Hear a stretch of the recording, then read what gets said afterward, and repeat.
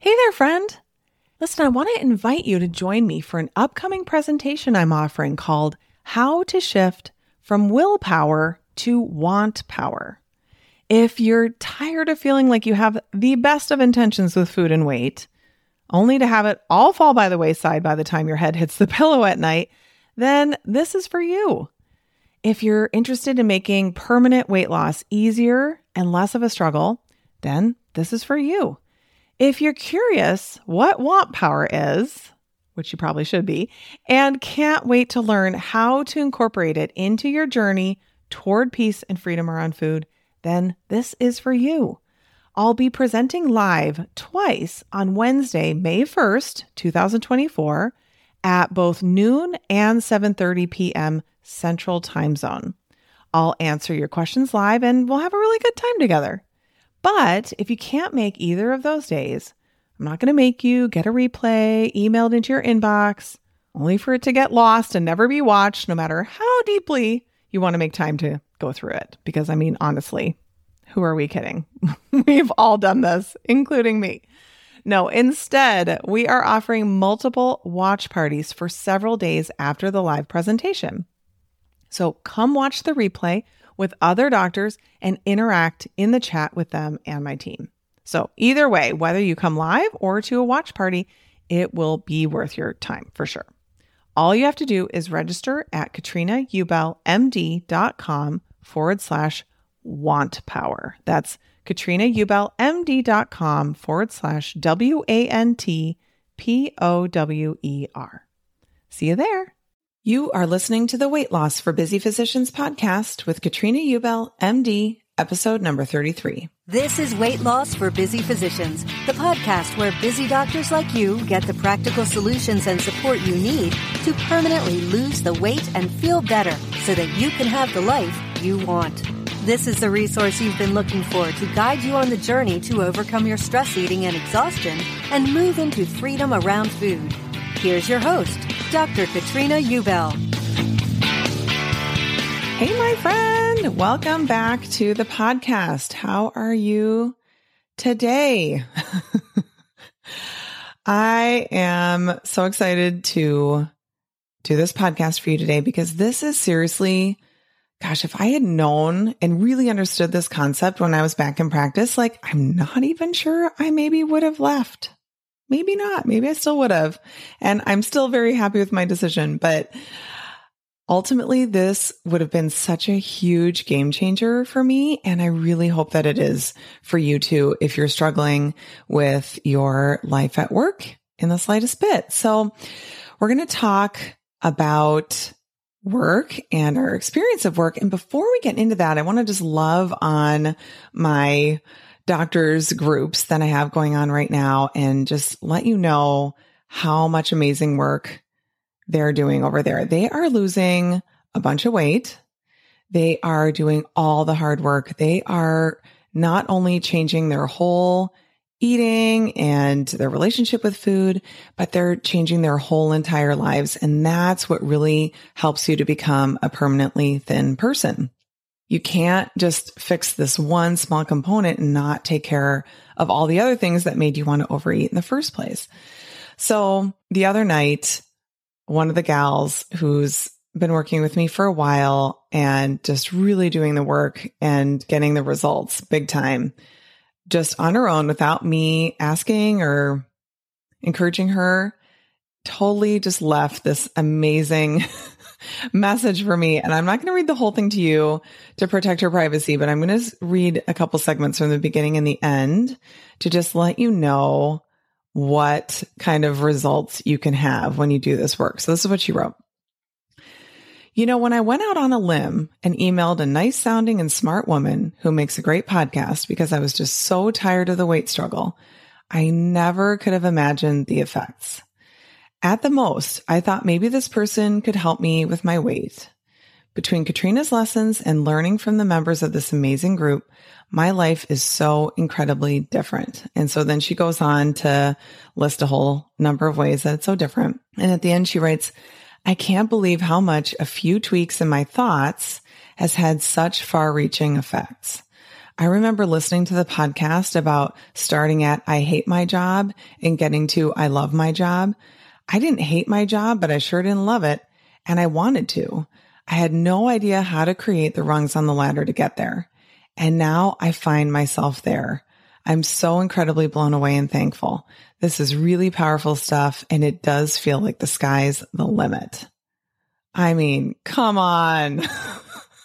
Does it get better than that? I mean, this is what kind of result you can get when you really start applying this work to your life. And I really want to encourage you to listen to this podcast and start applying it to your work life and everywhere you're interacting with people. So this episode today, though, is a follow-up to episode 31, which was about relationships and a coaching tool called the Manual. So if you have not listened to that episode 31, I want you to turn this one off for now and go back and listen to that one first, because that's where I lay all the groundwork for what I'm going to talk about today on this podcast. So it might be a little bit confusing if you have not listened to that one first. But I'll still give you a little quick reminder, because even if you listen to that episode, you might find that your short-term memory isn't quite what it used to be. So I'll give you a little refresher. So the Manual is an imaginary instruction manual that all of us have for other people in our lives. Just like electronics and appliances come with an instruction manual, right? That tell you what to do and what not to do. We have similar imaginary manuals for every person we interact with. And even if you think you don't have a manual for someone, you still probably expect that someone on the street doesn't just like walk up to you buck naked or something, right? You probably expect people around you to obey the law and not just start like peeing on your lawn whenever they feel like it, right? So at least to some extent, we all have manuals for the people around us that we interact with, and even for people that we don't interact with, like the president, for example. But we have very thick manuals, meaning manuals that contain tons and tons of rules for the people that we're closer with, or that we know really well, or that we work with. And that's what this podcast will be about today. The manual as it relates to coworkers and employees, with a little dash of how to be happier in the workplace thrown in too. So I had mentioned in the first podcast about the manual that there are a couple of exceptions for the manual, and that's if you're a parent or a boss. So I'll do a different podcast later about the manual and parenting, but let's just focus today on being a boss and an employee here today. What some people think when they first learn about the manual is that what I'm saying is that you shouldn't have any expectations of other people. And that by default means that you should just let people walk all over you and then change your thinking so that you're not upset about it. And that's not at all what I'm telling you though. Okay.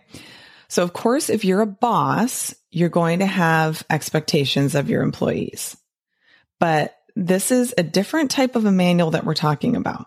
If you're setting clear expectations with your employees and have clear consequences for when they don't meet those expectations, then you have no reason to be emotionally hurt if or when they fail to meet them.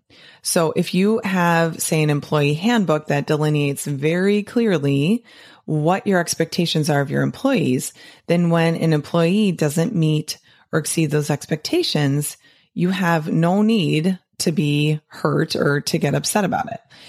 What you then do is hand out the consequence for that infraction as laid out clearly in the employee handbook. It's very transactional and neutral. The best bosses are consistent in their expectations and crystal clear about them. So maybe you've had a boss like that in the past, where you knew exactly what you needed to do and what would happen if you didn't do it.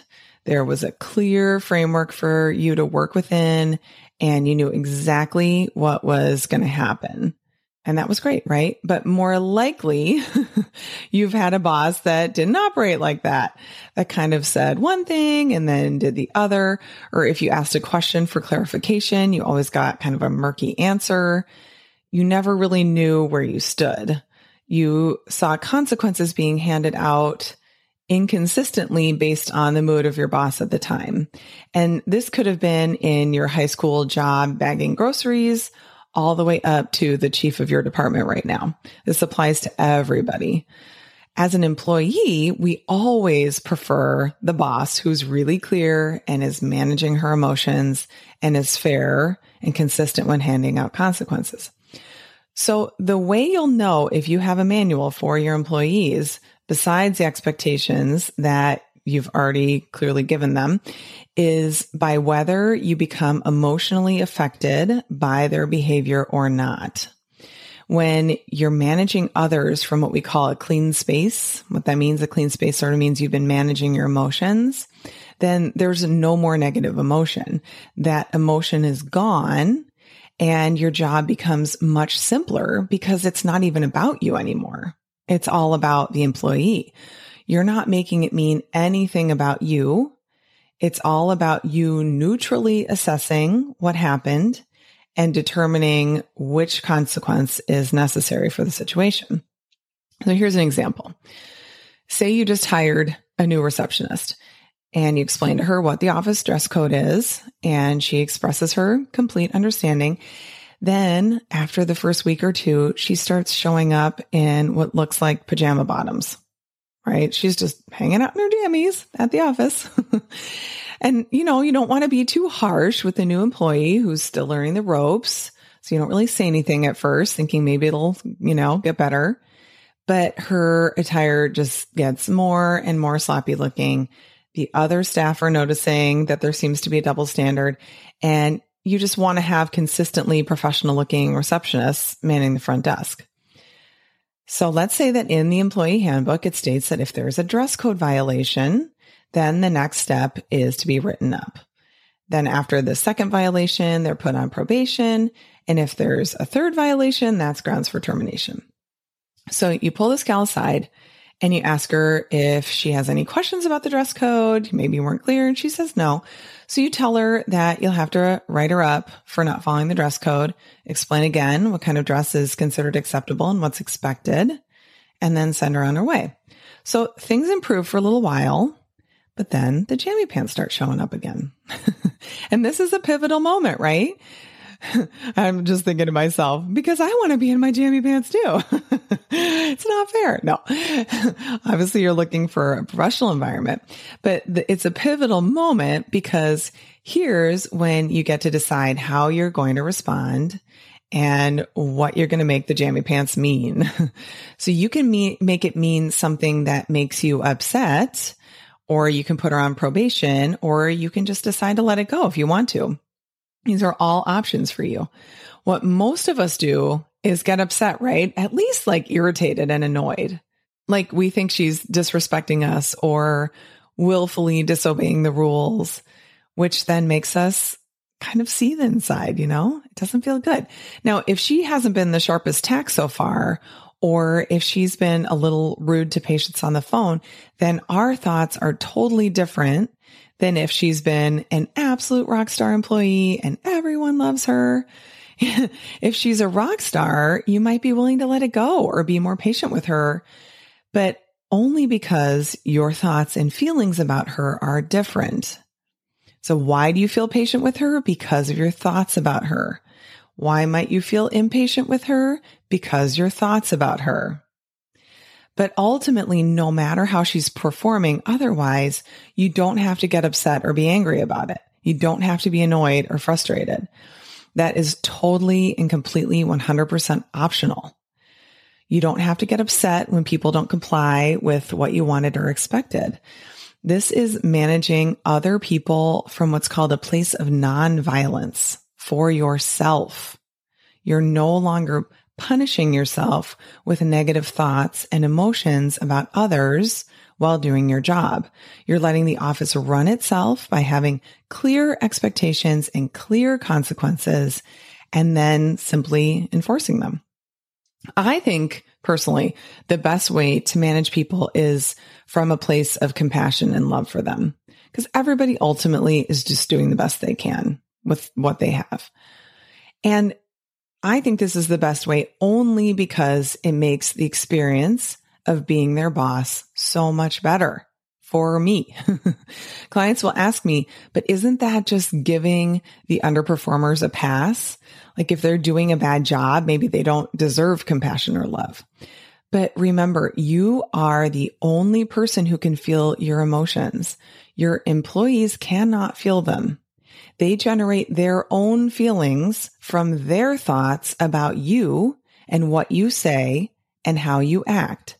You can't ever control what they think about you or how they feel about you. But imagine if you genuinely felt love and compassion when you thought about your employees, that every interaction with them was driven by love and compassion. Can you imagine how amazing that work environment would be? Not because you'd be changing them or making them interact with you or each other or the patients any differently, but because your experience of your entire day would feel amazing for you because you would be filled with compassion and love. So, did you just laugh out loud when I talked about feeling love for your employees and coworkers? I can just see some of you thinking, that seems like a stretch. So let me just share some information with you. And there was a psychological study that started in the late 1930s that followed 268 men from their first day of college at Harvard all the way to the end of their lives. What researchers did with all this data was to figure out the personal characteristics and life circumstances of the people who lived the happiest, fullest lives from those who didn't. Then in 2009, the lead psychologist who had been directing the study for 40 years up to that point was asked if he could sum up the findings in one word. And what he said was love, full stop. And later, when he wrote about all the findings in detail, his conclusion was this: 70 years of evidence show that our relationships with other people matter and matter more than anything else in the world. Now, that is powerful stuff, right? And in case you're thinking that's just the special people who get into Harvard, these findings have been duplicated again and again. So there's this really interesting book by a psychologist called The Happiness Advantage. It's mostly centered on happiness and success in the workplace, and the author lays out all kinds of research to back up his suggestions. But his last suggestion for how to be happier, he calls social investment. And what he says is that when we have a community of people we can count on, like a spouse, family, friends, and colleagues, we multiply our resources so that we bounce back better from setbacks, we accomplish more, and we feel a greater sense of purpose.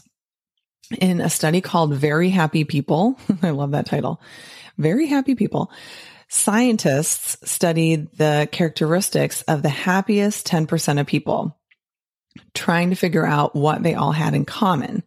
They looked at the climate they lived in, how much money they had, how physically healthy and fit they were. And what they found was that there was literally only one common characteristic among them, and it was the strength of their social relationships. Additionally, having meaningful social connections at work motivates us. Over 1,000 highly successful professional men and women approaching retirement were surveyed and asked what had motivated them the most throughout their careers, and overwhelmingly, they placed work friendships over individual status and financial gain. So if you want to love what you do, then start working on loving who you do it with. And I see this with my clients. One client adores her regular team in the OR. They have a great time together, and it makes her days operating so fun.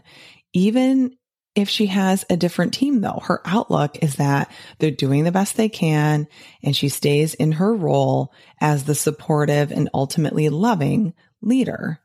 But so many of us don't look at it that way at all, right? Like, how often are we thinking like, they can't ever get my preference card right? How many years have I been working here? we aren't spending any time getting to know our coworkers. All our brains see is what they're all doing wrong. And then we spiral into self-pity, martyrdom, and what one of my clients likes to call righteous indignation. I think that's such a good description. So if you're naturally not that social or an introvert, though, you might be like, seriously, now I have to make friends with all these people. Come on. But what this book says, though, is that the social contact with our coworkers doesn't even need to always be super deep to still be effective, to improve performance and job satisfaction. They can really be brief interactions as long as they form what they call high quality connections, because those connections create openness and energy and authenticity between the coworkers. And that leads to a whole bunch of other measurable gains in performance. Then the author, Shawn Achor, of this book, who I swear I would love to have as a guest on this podcast. So if anyone can hook me up with a contact with Shawn Achor, let me know. So then he writes about a concept called the vertical couple. In a 15-year study, researchers in Britain found that people who had a difficult relationship with their boss were 30% more likely to suffer from coronary heart disease. So if that's not reason enough to start finding love for your boss, I don't know what is. Let's do it. So of all the social ties and connections we have at work, the vertical couple, which is the name for the boss and employee relationship, is the single most important social bond you can cultivate at work, according to Daniel Goleman, who coined the term. Multiple studies have shown that the main predictor of daily productivity and the length of time people stay at their jobs is the strength of the bond between the manager and the employee. You guys know Gallup from the Strengths podcast. Gallup's been studying the world's leading organizations for decades, and they estimate that U.S. companies lose $360 billion per year because of lost productivity from employees who don't have a good relationship with their supervisor. When I read that, I immediately started thinking about my old practice. And I was definitely bonded better with some of the staff than others, but I could definitely have made more of an effort to bond with others. I was thinking if I had known this, I should have done that. So he goes on to talk about how doing things to make employees feel cared for is what the best leaders do. And he gives a bunch of examples. And he talks about that it's in the best interest of everyone involved to prioritize that relationship. He writes, a recent poll found that 90% of respondents believed workplace incivility was a serious problem. Many leaders simply refuse to put in the effort, and the reasons are many and varied. Not enough hours in the day, a fear of undermining their authority by getting too close to those they manage, a perpetual crisis mode mindset, and even the simple belief that work is for work, not friendship. And yet the more they ignore the power of social investment, the more they undermine both their company's performance and their own. I mean, wow, is that seriously powerful or what? But I still feel like I can hear some of you groaning or rolling your eyes like, come on, I don't really have space in my life for more friends. But what he suggests in the book is that you don't have to be BFFs who are attached at the hip. It's more that when you interact with others, even just passing someone in the hall, saying hello and offering a genuine smile makes a big difference. And it has to be a genuine smile, okay? You have to crinkle your crow's feet or else people can tell that it's not sincere. When you've got a few moments of downtime, ask someone how they're doing and show some real interest. In the book, he shares this. Shelley Gable, a leading psychologist at the University of California, has found that there are 4 different types of responses we can give to someone's good news, and only one of them contributes positively to the relationship. The winning response is both active and constructive. It offers enthusiastic support as well as specific comments and follow-up questions. Like, that's wonderful. I'm glad your boss noticed how hard you've been working. When does your promotion go into effect? Interestingly, though, her research shows passive responses to good news, like, that's nice, can be just as harmful to the relationship as blatantly negative ones, like, you got the promotion? I'm surprised they didn't give it to Sally. She seems more suited to the job. Ouch. Perhaps the most destructive, though, is ignoring the news entirely. Like, have you seen my keys? Gable's studies have shown that active constructive responding enhances relationship commitment and satisfaction and fuels the degree to which people feel understood, validated, and cared for in a discussion, all of which contribute to the happiness advantage. That is so good, right? Times we're distracted, like, oh yeah, that's good. Yeah, that's nice. That's just as bad as ignoring them, basically. So I've just given you a lot of reasons why it's worth it for you to work on your relationships at work with your boss or bosses, as well as your employees. I want to challenge you to give a few of these ideas a try. Start by noticing your thoughts when you're interacting with your employees to figure out what your manual is for them. Make an effort to smile, say good morning, and act genuinely interested in your employees' lives. Start working on that vertical couple relationship, but both ways, your relationships with your employees and also your relationship with your boss, and watch for big changes in your experience of your work life. And please go to the comments section of the show notes page for this episode, which you can find at katrinaubelmd.com/33. And let me know how it's working. I can't wait to hear from you. If you have other questions, please leave them there as well, and I'll address those on a future podcast. So listen, I recently checked iTunes to see how my ratings and reviews were going for the podcast. There's about 70 reviews, but last month there were over 30,000 downloads of this podcast. So we're a little off balance there. Okay. I know you're out there. I know you're listening. And if this podcast has helped you, please take a couple minutes to go into iTunes, search for Weight Loss for Busy Physicians, click on ratings and reviews, and leave me a review. You can even do it anonymously if you're worried about that. The more ratings and reviews the podcast gets, the easier it is for other people to find it amidst the sea of a trillion podcasts. And I would so appreciate it. If you want to know how to leave a rating and review, go to the show notes page for this episode. Again, katrinaubelmd.com/33, and scroll down. There's some instructions for you there. Have a wonderful week, and I will talk to you soon. Take care. Bye-bye. Thanks for joining us on Weight Loss for Busy Physicians.